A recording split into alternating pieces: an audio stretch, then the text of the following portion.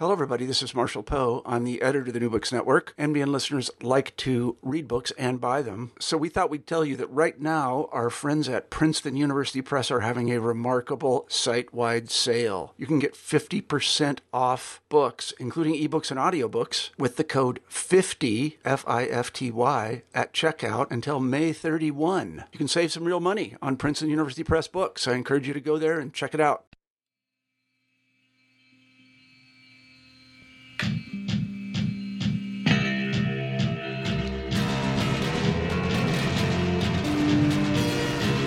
Hello, everyone, and welcome to New Books in French Studies, discussions with scholars of France and the Francophone world about their new books. I'm your host, Roxanne Panchasi. My guest today is Annette Joseph-Gabriel, the author of Reimagining Liberation, How Black Women Transformed Citizenship in the French Empire, and the book was published by the University of Illinois Press in 2020. Hi there, Annette. Hi, Roxanne. Thanks so much for taking the time to speak with me. Yeah, thank you for having me. Can I ask how you're doing in this extraordinary, unprecedented moment? Oh gosh, what Is that too big a question? I mean, it's a huge question, but also, I'm just hanging in there. I feel like an observer in world events, which is a strange and surreal feeling. But yeah, I'm doing okay. Thank you for asking. I hope you're doing well as well. I'm doing just fine. So I'm in Vancouver in Canada, Annette, and you are in Ann Arbor? Yes, exactly. So you're at the University of Michigan in the French, is it French and Francophone Studies department? So it's our Romance Languages department, which is pretty cool because, we're French, Italian, Spanish, and Portuguese just kind of all together. It's the first time I've been in that kind of configuration, and I like it very much. That's great. So, Annette, what brought you to the study of French Empire?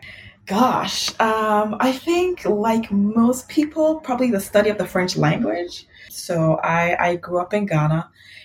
So although it's an English-speaking country, we're surrounded by French-speaking countries. So, Sure. Cote d'Ivoire, Togo, Benin, Burkina Faso, a lot of our neighbors are French-speaking. And so we learned some French in school as a sort of a Pan-Africanist kind of ethos, which I find really interesting because my learning the French language really had nothing to do with France, right? It was all about, I guess, former French colonies. And then ultimately kind of branched out into a study of the legacy, right, of colonialism, not just in those former colonies, but also in France. So that's sort of that was the beginning of this process for me. I came at this through language. Well, my next question was going to be, how did you come to this particular project? But I feel like you've kind of answered it. But maybe you have more to say about how you ended up writing about Black women and citizenship. Yeah, so I think, that starting point of thinking about the legacies of French colonialism kind of got me on this path to thinking more specifically about the women whose stories I hardly, saw or read about as I was studying this history, this linguistic and cultural, tradition. So, I, like most people, I started out working on negritude, thinking about Aimé Césaire, Léopold Senghor, and being really struck by the dearth of scholarship on women. So, someone like Tracy Sharpley Whiting's book, Negritude Women, was really path-breaking, specifically because, it looked at the ways that Black women were present and crucial to these intellectual movements. So I began really this research with one really simple question, which was, where were the women? I don't know why I was thinking about it in spatial terms, not, what were the women doing, but where were they? And I think that thinking about presence and visibility in that way is a thread that still runs through the book by the time I get to this final output of this work that I've been doing for a while now. So, Annette, you begin the book with the story of your own acquisition of French citizenship in, was it 2017? Yes. Can you tell us a little bit about how that experience, I guess a few years ago, and the process, I'm sure that very long process that led up to that, kind of illuminates for you the themes that you're tackling in the book? Yeah. So yeah, in the prologue, I talk about the fact that I acquired French citizenship while I was writing this book. And that process was I'm laughing because like just trying to figure out the words to articulate what that process was like. I felt very much like both an insider and an outsider to the workings of sort of French immigration policy and how that is manifested in the everyday lives of people. So I'll give you an example. One of the steps in that process is to prove that you speak French. And you have to prove your knowledge of French to an acceptable degree, right? Acceptable as defined by the French administration, the French government. So you have to take a French language exam. At the time I was living in Marseille, and I went to the OFI, where this language exam is administered. You take a written exam, and there's also an oral component where you speak to a French person, and then they kind of grade you. And the reason I'm sort of saying this tongue in cheek is because I'm a French professor. That is so weird. Right. So and it was interesting for me to inhabit this persona, because I guess the way that one is defined to fit in and to be French enough to have the documentation, right, that says that you're French enough, is to also demonstrate one's linguistic assimilation. So I was hyper aware, particularly in the oral interview portion of that language exam, of the kind of accent that I had to put on and perform in order for my French to be deemed as acceptable. In other words, my grammar and my vocabulary could be at the very same level, but if I used a different accent, right? If I use the accent that I grew up speaking French in Ghana, having learned French from my teachers from Togo, Cote d'Ivoire, etc., that accent would be marked and received and understood in a particular way that'd be different from if my accent was inflected with sort of an American anglicized accent versus something that's understood to be a sort of an in quotes neutral Parisian French accent, right? So just in that process of getting citizenship, I mean, there were so many elements, that I take up in the book and that resonate with the experiences that the women in the book also had. But language stands out to me as one of the key sites at which the contest for belonging and legitimacy was playing out. And that was very much the case also, in this interview moment when I was, undergoing the process for citizenship. I'm really interested in the work that the book does to use and to kind of explore the stories of Black women as they demand the rights of citizenship in different ways, the different women that you speak about, and there are 7 of them, and the ways in which, in your words, are to make and unmake the French Republic a country that sees itself as white and claims to be colorblind. So I want to get into all of the terminology and sort of the conceptual stuff that's in that phrasing, but maybe we'll just start with, the when. So we'll get to where are the women, but when are the women in this book? Yeah, so I think it really wasn't until I had drafted all of the chapters that it became apparent to me how crucial World War II was. And I mean, there's scholarship out there on, I'm thinking particularly about Fred Cooper, for example, who writes about decolonization in Africa and the impact of World War II. So there is that scholarship out there. But in thinking specifically about women, right, there's a dimension to war. There's a dimension to the World War that has an impact on women's presence and roles in public life, right? So it's not so much that women sort of erupt into the public sphere because of the war, but that their presence in the public sphere starts to be understood in particular ways because of war, right? So you have, for example, sort of national level discourses about, men going off to war, about men dying in war, and about women being left behind as the ones to continue to piece the nation together, as the ones to enter the labor force, as the ones to hold the family together. And all of those discourses are mobilized in particular ways in the colonial context, right? And so I'm thinking, for example, about, Vichy's sort of moved to replace the French Republican motto of liberty, equality, fraternity, with work, family, fatherland, in whatever order they imagined that to play out. But the importance of gender to that narrative, right, to understanding and constructing a French nation in that moment.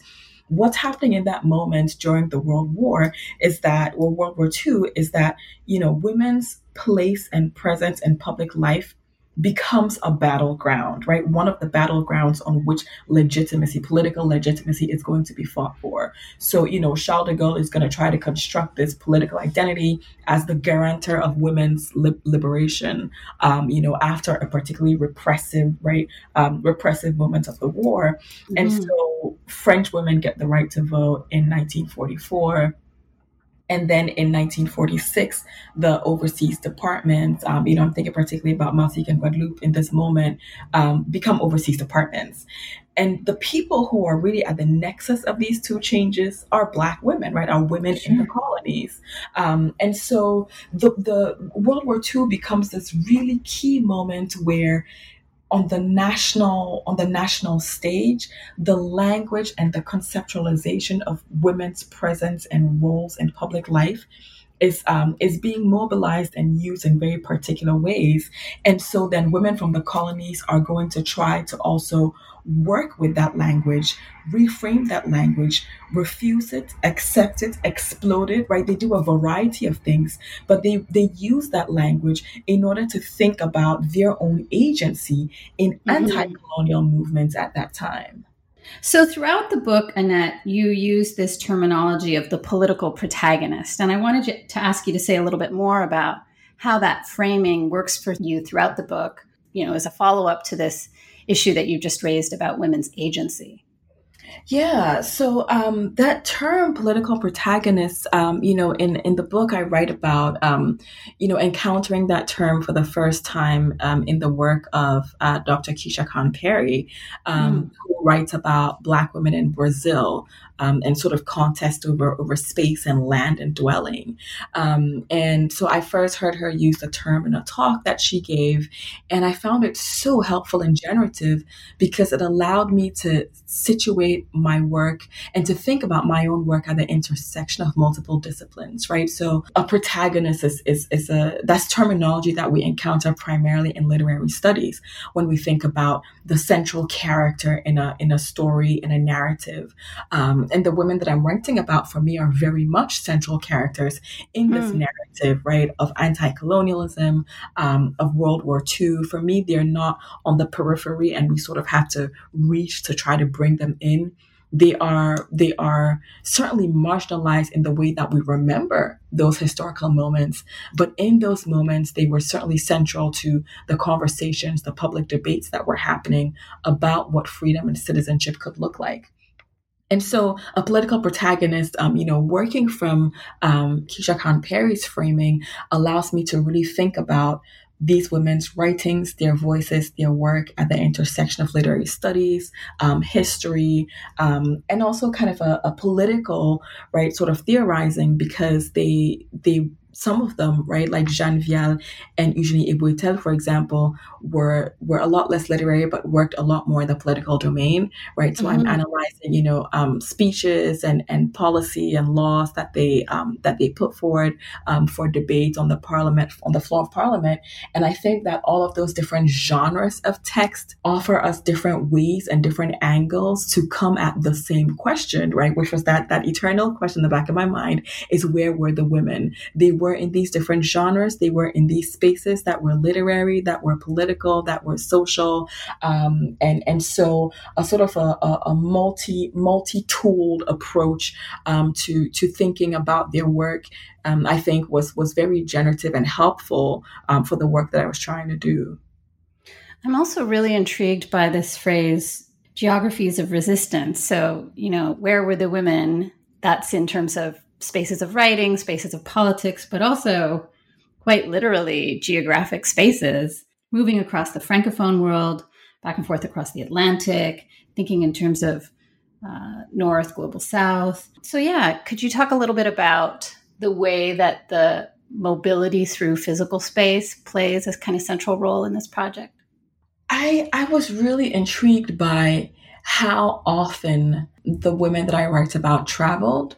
But also travel is a privileged act, right? You have to, as someone like Eslanda Robeson shows, right, in the last chapter of the book, Black women were denied visas, had their passport, processing sort of delayed or denied as a way to stifle that mobility.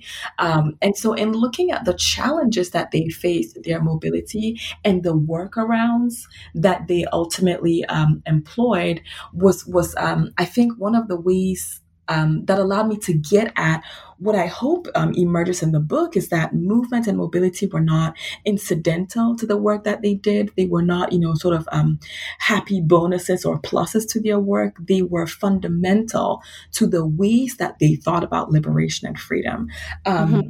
And mobility took on different forms for these women, right? So travel was one, but epistolary exchanges, right? Correspondence was huge for them.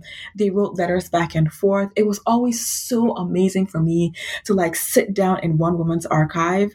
And I'm thinking, okay, I'm writing this chapter on Eslanda Robeson. And then I find a letter from Eugenie Ebouetel in Robeson's archive, right? Like just... That must have been awesome.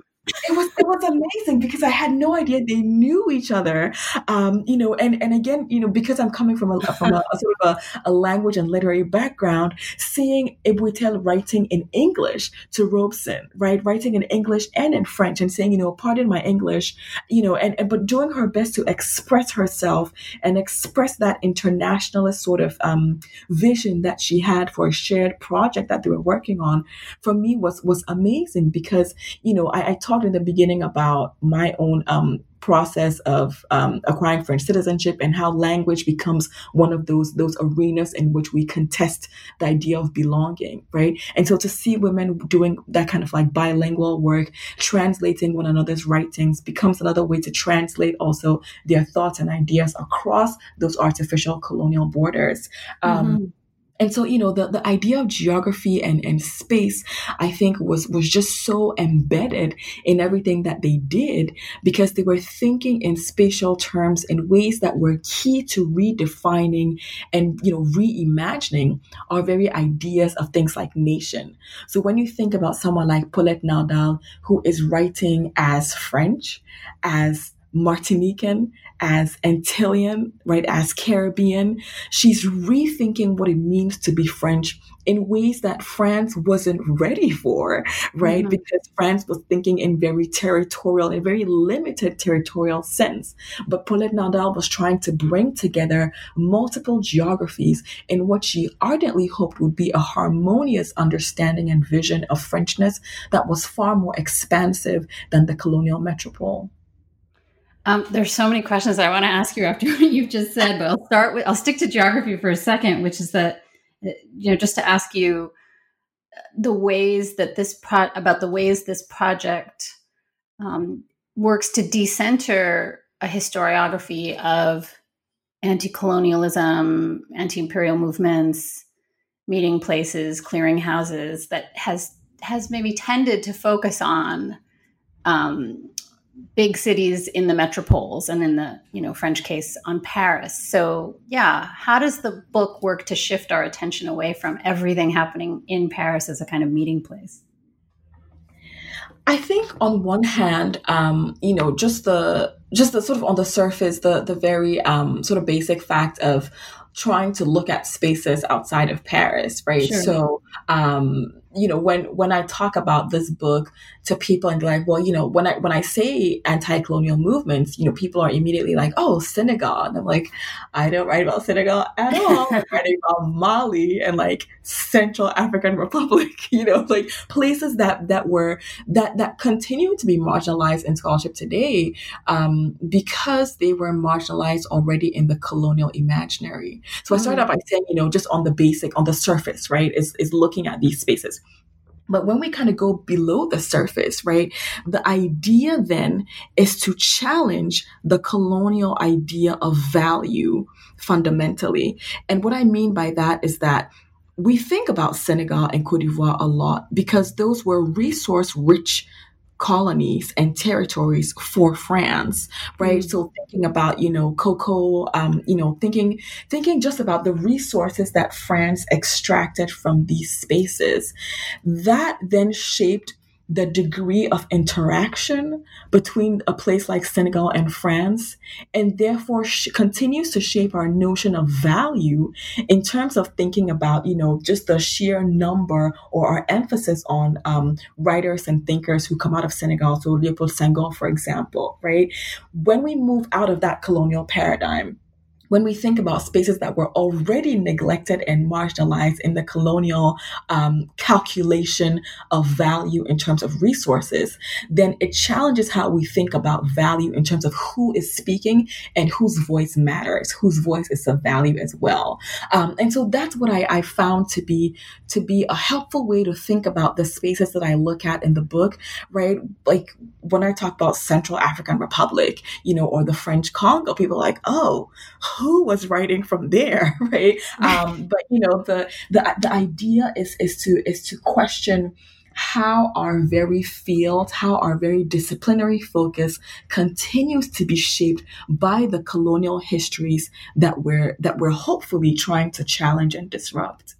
Well, along those lines, I mean, the way that the book disrupts a longer term history of anti-colonialism, from an intellectual history perspective, is fascinating to me. And I guess, you brought up a little bit earlier the work of Frederick Cooper, and of course, thinking of, and you reference him in the book, of course, Gary Wilder and some of the other authors who've given us a history of negritude, of anti-colonialism, of decolonization, options. There is much in your book that made me think about those works, and you're also disrupting a habit of writing that history in a way that really emphasizes the achievements and words and actions of men.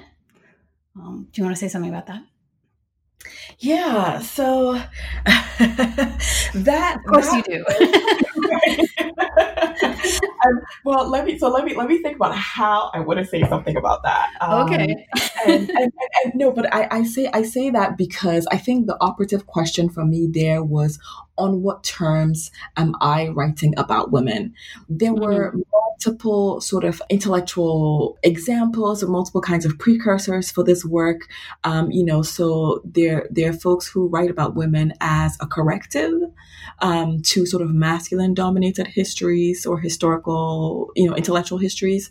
There are folks who write about women in terms of inclusion. So beginning from points of departure of exclusion and marginalization.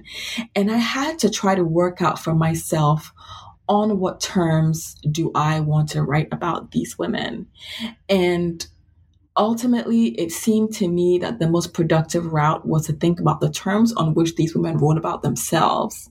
And they wrote about themselves primarily as participants in a conversation. So Suzanne Cézanne writes an essay, and she reuses a sentence that appears in work by Aimé Césaire, right? That's a conversation. That isn't taking as its point of departure, exclusion or marginalization. And those are realities, right, that we need to grapple with. So this is not to knock those frames of writing about women at all, right? In fact, I build on those frames of writing about women as a kind of a foundation to think about, what is most productive in amplifying and hearing their voices. Part of the value of what I hope my book contributes to the field, right? Contributes to the body of scholarship that you just evoked, right? With works by Gary Wilder, Fred Cooper, Nick Nesbitt, and others, right? Going across Africa and the Antilles, is for us to perhaps think a little bit more about the terms on which we write about people whose voices have been muffled or muted in the archives. The terms on which we highlight their agency, and the lenses that we ourselves bring to that work. Can we talk a little bit, Annette, about the archival sources that you use to get at these women's lives and the range of them, where you had to go to do all of this work, your mobility, all of that went into this project?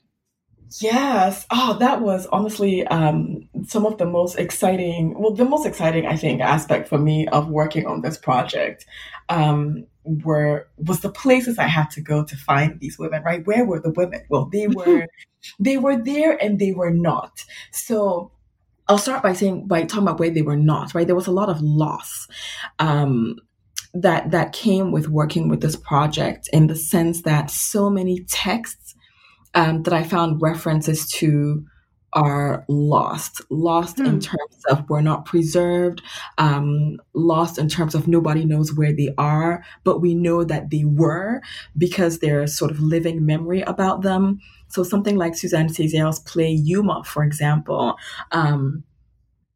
no one really has a copy of that play anymore, but people remember the play when it was enacted, right, in Fort-de-France. And there's a recent article that sort of reconstitutes some of the ideas of the play by looking at reviews of the play in its reception after it was enacted, after its production. So there was it's such a heavy feeling of loss to sit in the archives and find a reference to a text that you won't be holding in your hands because no one knows where it is.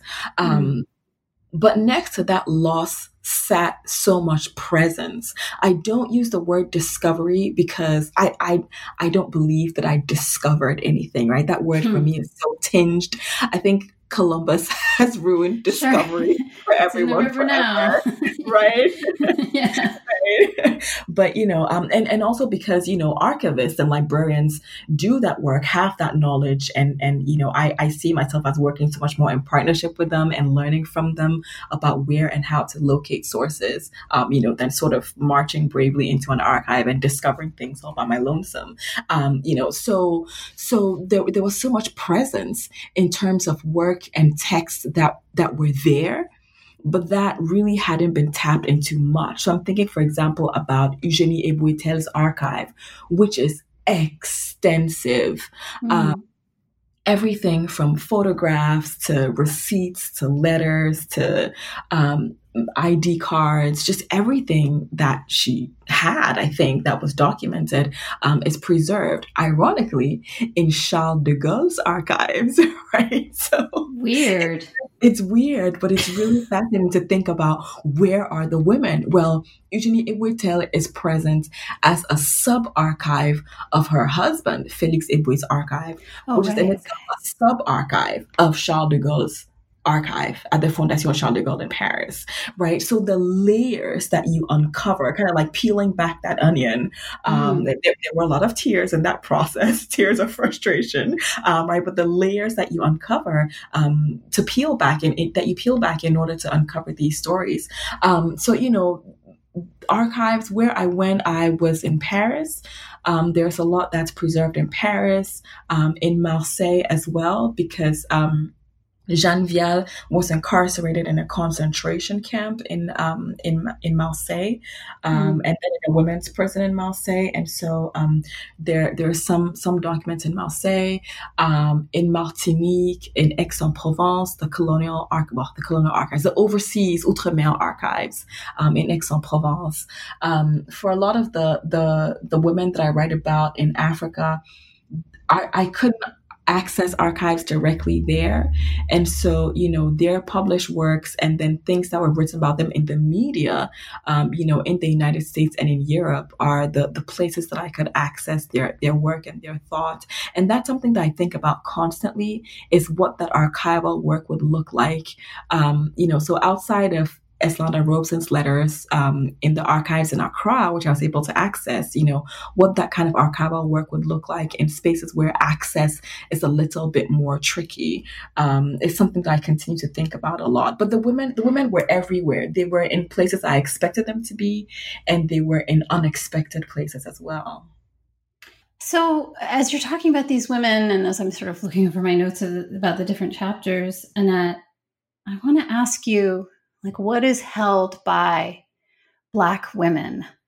Thinking about the women here who in this book who are African from the Caribbean, some of them having, mixed parents, French fathers, African mothers. And even then, as I say that, I think, what does it mean to say French father, African mother? So I don't know. Was it an obvious thing for this book title to be Black women, how Black women transformed citizenship? And how do you think about the differences between, the women that you write about in this book, the 7, and then of course the other women who, are in this book by implication or in other ways, being united by the term Black women, and what the differences within that might be, regional, on a global scale, in terms of race, some of those other kinds of possible divisions or differentiations, I guess, between Black women.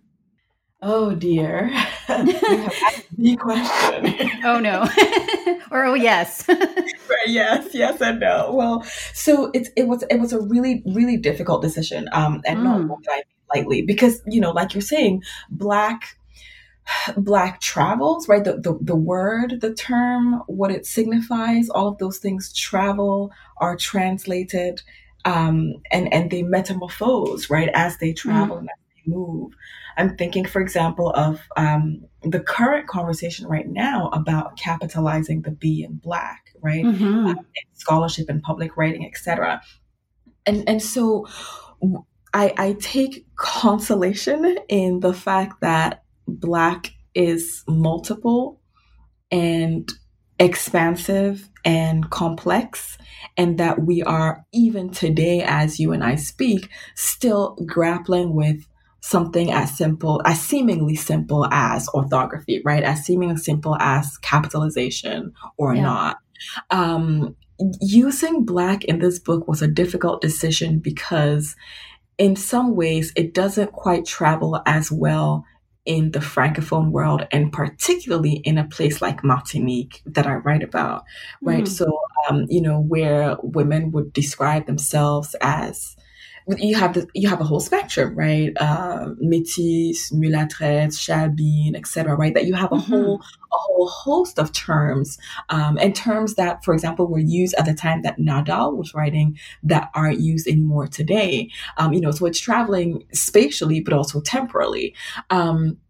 Ultimately, I settled on Black because even when it was ambiguous, right? Even when the women that I write about claimed it or disavowed it or were sort of hesitant about it, they ultimately engaged with it as a central way of thinking about their identity, their place, and the world that they were trying to construct.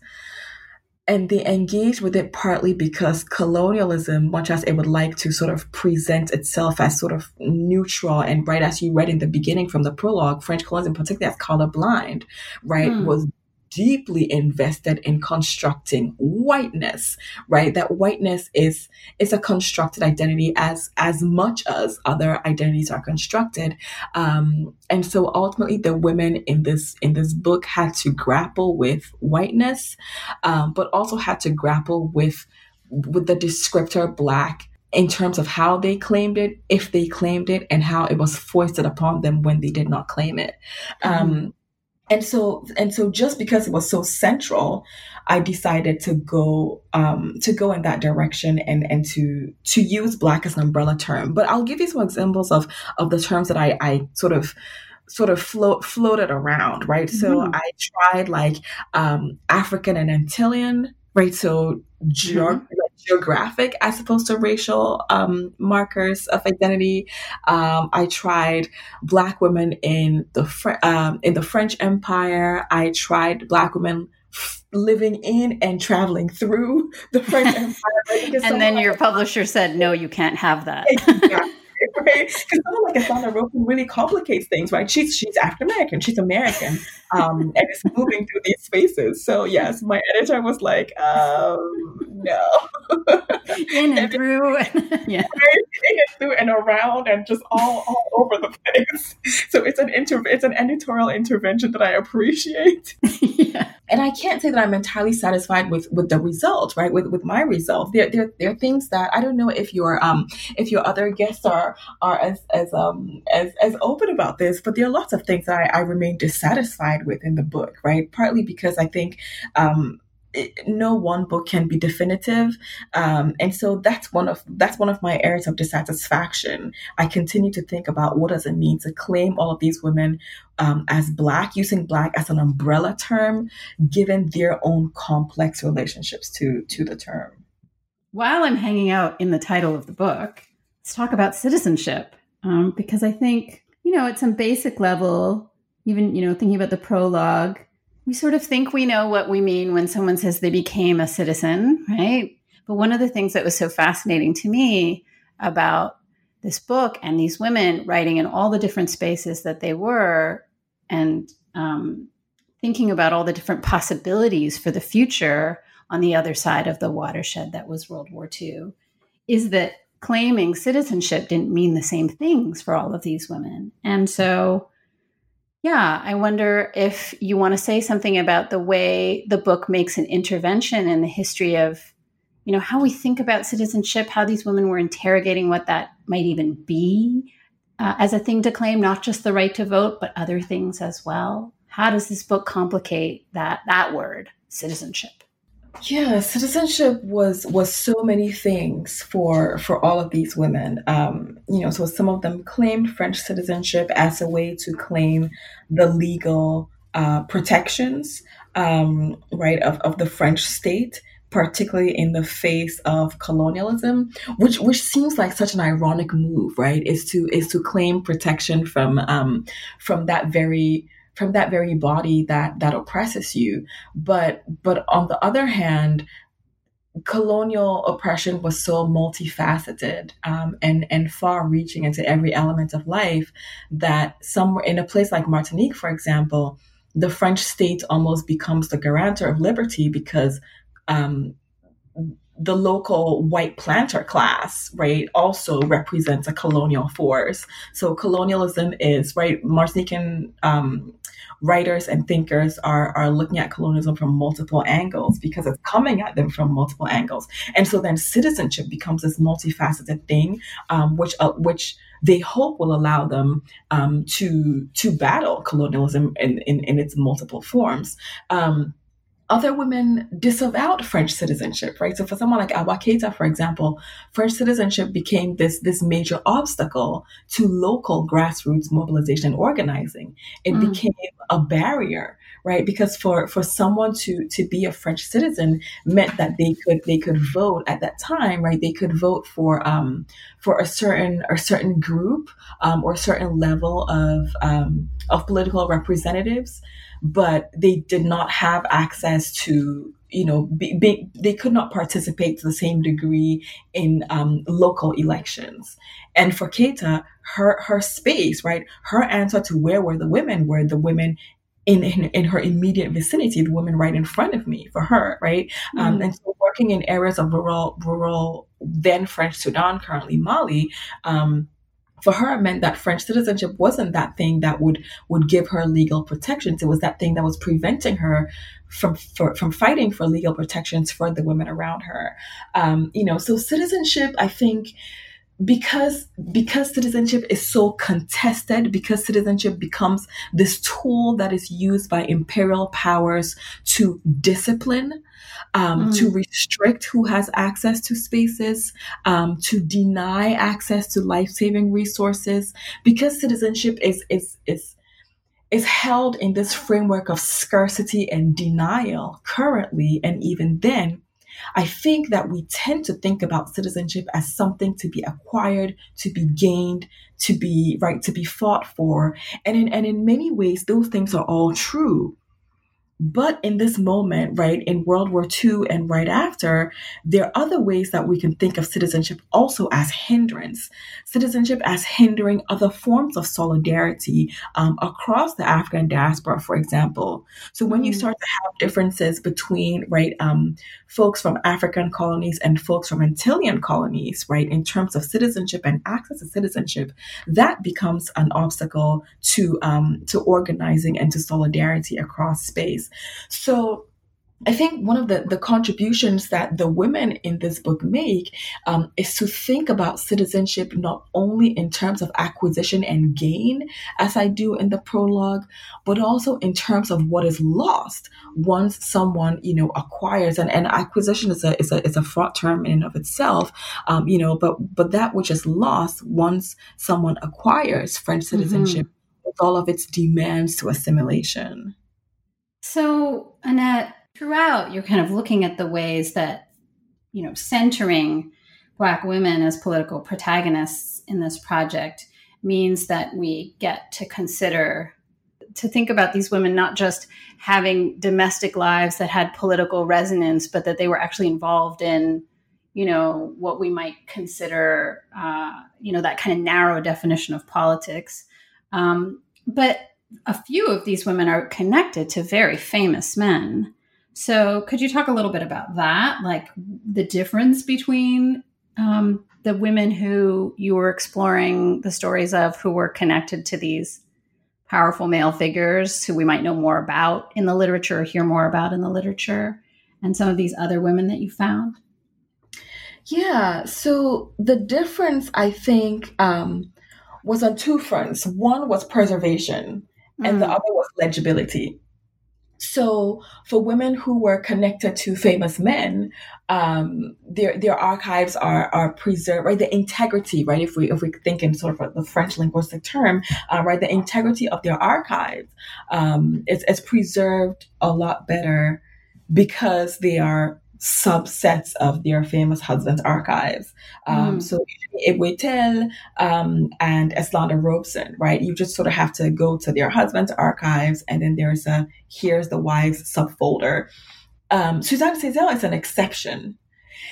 I will not speculate why, because I don't want to get into, I think, troubling sort of hypotheses about her personal relationship with Aimé Césaire, which I think is what accounts for part of the reticence of her family or some of her family members to grant access to family documents, etc. And because I don't ever want anyone's personal life to be a sort of a glee. Like I don't want to sort of gleefully hold things up as discoveries of my own, right? Right, yeah. But Suzanne Césaire is a notable exception to that.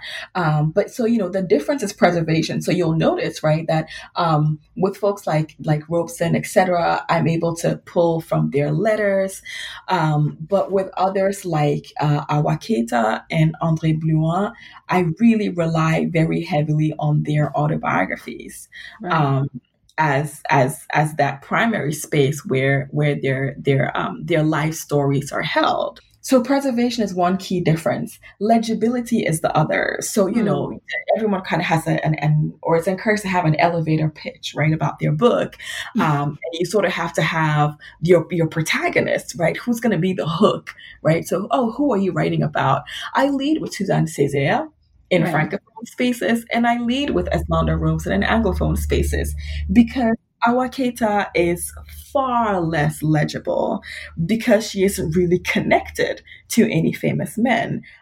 The book is organized. Well, it has some, chronological movement from the end of the war, the Second World War, up to the epilogue where you talk about the 1960s and 70s. But you're also looking at and organizing the histories and stories of these women from different types of strategies or ideas about citizenship, about the post-war fate of empire, from the question of departmentalization all the way through to, independence as the goal, national independence as the goal. So yeah, could you talk a little bit about the organization of the book and along the lines of those aims of these women and the visions that they had for citizenship and the future of their homes? and the connections between them? The organization is one of those other sort of points of lingering dissatisfaction for me, right? So the use of Black as an umbrella term bugs me, and the linearity of the organization also bugs me, right? So initially, the way that the book was organized, it was organized pretty much along these lines, but I had the chapter on André Blouin after the chapter on Awa Keita. And one of the reviewers pointed out that the discussion about métissage in Jeanne Vial's work is a much better sort of lead-in and connector to André Blouin's work, and so to sort of invert the order. And again, that was a necessary intervention that I thought was very helpful for framing or for thinking about the organization of the book. And so I implemented that suggestion. The result, right, the byproduct of that was that it now gave this sense of linearity, right, that one moves from sort of colonialism through departmentalization to independence as the sort of ultimate goal, right? So we end on the very sort of pro-independence narrative of Awa Keita. And that troubles me because there was so little that was linear. I mean, on one hand, certainly that was one competing framework or one existing vision for anti-colonialism. But it wasn't the only vision for what, right, an anti-colonial world would look like, and we see that in the writings of someone like Paulette Nardal, for example, who's heavily invested in departmentalization and in French citizenship in the Antilles. So it's a lingering sense of dissatisfaction for me, but I think ultimately that it's also a generative kind of organization because it allows me to focus on connections, right? Which was the reviewer's initial impetus for that suggestion, is to think about how we move from Jeanne Vial to André Blouin and thinking about the experience and anti-colonial work of, folks who self-describe as mixed race African women in this moment, right? And so rather than to bracket that out, is to interweave that discussion and that experience of race in a colonial setting throughout multiple chapters. So that's part of the thinking behind the organization. The other organizational point I think that I do like, so, I'm not entirely dissatisfied with everything about the book. I liked the way it was organized. Well, I do like that third chapter that serves as a sort of a bridge that brings together Ebou Etel and Jeanne Vial. To not sort of replay that strict separation between the Antilles and French African colonies, right? But also to not assume that the only point of connection is the fact of their colonization by France. So to look at the way that Ebou Etel and Jeanne Vial work together and the terms on which they come together as Black women in the French Senate, I think is an interesting sort of organizational. I like to think about that chapter as a bridge, right? So if we think in spatial or architectural terms, as a bridge, that highlights or emphasizes connections that are already there, that the women themselves were already making. Yeah, I mean, and I think, in that last chapter before the epilogue where you talk about Islanda Robeson, that I just want to linger on for a second here for a couple of reasons. One is that it sort of moves away from that linearity in a way. I mean, maybe we could describe it as another kind of linear, which is like after we get to independence, then we get to the idea of thinking about in terms of like hemispheric thinking and the global South and these cross connections and this transnational Black feminism. So I wonder if does that chapter help you with your discomfort around the organization of the book? But also, I wanted to ask you about. It's not the only place that it comes up in the book, but it certainly does, and is in the title of that chapter: Transnational Black Feminism in the Global South, the post-colon of that chapter title. Feminism, Black feminism, asking you about Black women earlier, but now can I ask you about how we think about this, or how you think about this as a history of feminism. So I'll answer the question about how this book ends with a small preview of how a subsequent book begins, right? Mm-hmm. So one of my next book projects that I'm currently working on is on French Antillean feminisms. Oh, I get it. Okay. right. And that comes out of what's happening for me in this book is my is how comfortable I was thinking about Black women writers, Black women's thought, particularly Antillean women's thought, and that my comfort with feminism only appears when I talk about Eslanda Robeson, because there is a strong intellectual tradition of Black feminism in the United States, right? I have no qualms about ascribing a certain kind of emerging feminist ethos or thoughts to Eslanda Robeson in ways that when I'm writing this book, I am not yet able to do for folks like Nardal or Suzanne Césaire. Right. And as I'm thinking about that now, right, my primary question is why? What is the source, or to think in spatial terms, where is the source of my discomfort with claiming a French Antillean feminism or French Caribbean feminism? And so what I want to do now is to think about what that intellectual tradition looks like. What does feminist thought and feminist activism look like in Martinique and Guadeloupe? And I'm using terms seemingly interchangeably, like Antillean and French Caribbean, but I understand them in very different ways. And so for this current project on feminism, I want to think specifically about French Caribbean feminisms, plural. Because again, you have that sort of nexus, right, of French citizenship, but also Caribbean, right, cultural citizenship. So I want to think about how Antillean feminists are in conversation with feminists in other parts of the Caribbean region, right, beyond the Francophone. And I'm starting from like the 19th century, right? So I'm thinking right after the abolition of slavery. To what degree can we already begin to think about a sort of a proto-feminist thought in that moment? So the degree to which this current book is about feminism, right? I'm drawing on Black feminist intellectual tradition very heavily in terms of the way I read the work that these women are doing. But I'm currently trying to rethink the degree to which it's possible to trace that intellectual Black feminist intellectual tradition already in these spaces without sort of applying an American lens to those spaces sort of retroactively.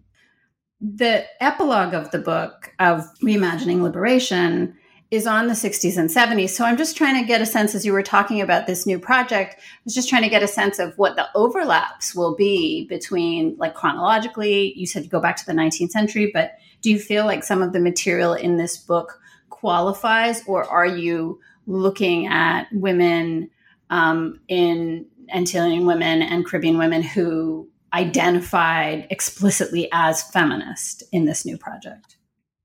So I'm not looking at women who identified explicitly as feminist, because I found that term to be so charged. I mean, it's charged everywhere, but there are many ways that that Antillean women disavow, or some Antillean women writers and thinkers. I'm thinking of someone like Maryse Condé, for example, has long disavowed the sort of label of feminist when it's affixed to her, even though her novels are very clearly feminist, because of the particular definition of feminism that she brings to those conversations, and because of the ways that she feels that those ideas of feminism exclude, Black women and women of color from the Antilles.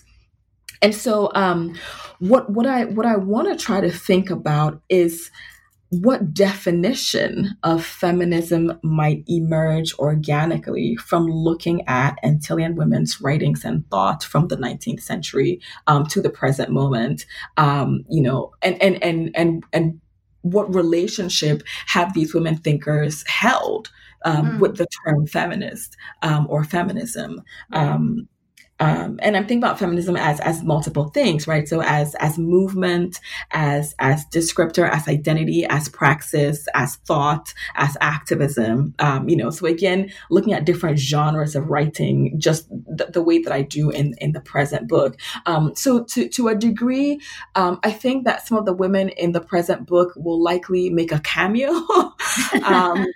But I think that this is also a great opportunity for me to be able to delve much more deeply into the thought and work of women that I was only able to talk about briefly in Reimagining Liberation. So I'm thinking about someone like Jeanne Leroux, for example, right, who gets like maybe a paragraph, if that, in Reimagining Liberation, but whose feminist organization that she founded towards the end of World War II is still existing today, right? It exists still today in Martinique. So just the longevity of that intellectual genealogy, I think, is something that we have to grapple with when we think about whether feminism is applicable or not, exists or not, in the French Caribbean. So yeah, there are ways that I think that project might be picking up to some degree from where this project leaves off, even if it begins much more, even if its timeline is earlier to some degree than Reimagining Liberation. Well, I'm excited to see that whenever you end up sharing it with me. I call dibs. Annette, when we started talking, I asked you how you were doing in this time, and we're in this moment of global protest and activism, particularly in the United States where you are, but also in France, focused on issues of racial inequality, police brutality, all of these things. And I guess I wonder, what do you think about the resonance of the book right now in June 2020? So when the book was coming out, I wondered a lot about what contribution it would make into, I guess, that it was coming into a world. And I was wondering what contribution it would make to that world. But I hadn't considered that the world into which it was coming would be so radically altered from the world in which we lived when I was writing the book. Yeah. And so just this past weekend, I did an interview. I had a conversation with an artist based in Brussels for the series that they're doing on Black women's voices in Belgium.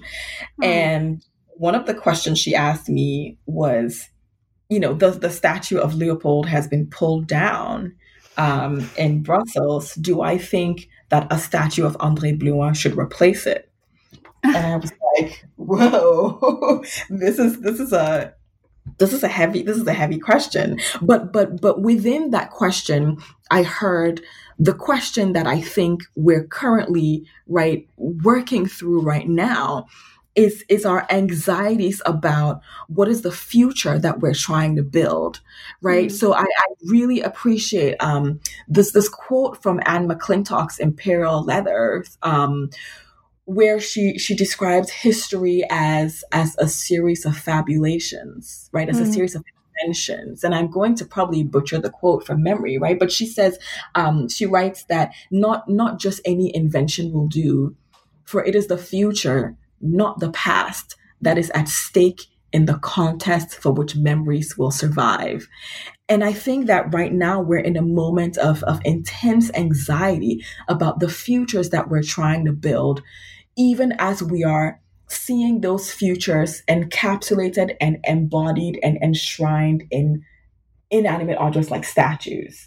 And so having this book come out now, the world into which it has come is a world that is marked by upheaval in ways that feel unprecedented, but also in ways that are not at all, right? Because the women who I talk about in the book, their writings came out into a world that was marked by a world war, right? And so I think my hope right now for maybe how I hope this book will be present in those conversations is to is to allow us to think about the kinds of futures that women in our past have already imagined, what elements of those futures resonate with us today, but also what we can learn from the elements of those futures that do not resonate with us today, right? And so I think that maybe I'm thinking primarily about time in this current moment, time as urgency, time as disrupted, as cyclical, as repetitive, but also time in terms of direction, right? What direction do the 7 women of this book offer us? And that's I think what I hope this book will contribute to our ongoing conversation. Well, I got so much, Annette, out of reading it, just illuminated so much for me. And I'm just really grateful for the book and for your time, for you joining me to talk about it today. Well, thank you so much for having me and for making this conversation possible. You've been listening to New Books in French Studies, a podcast series on the New Books Network.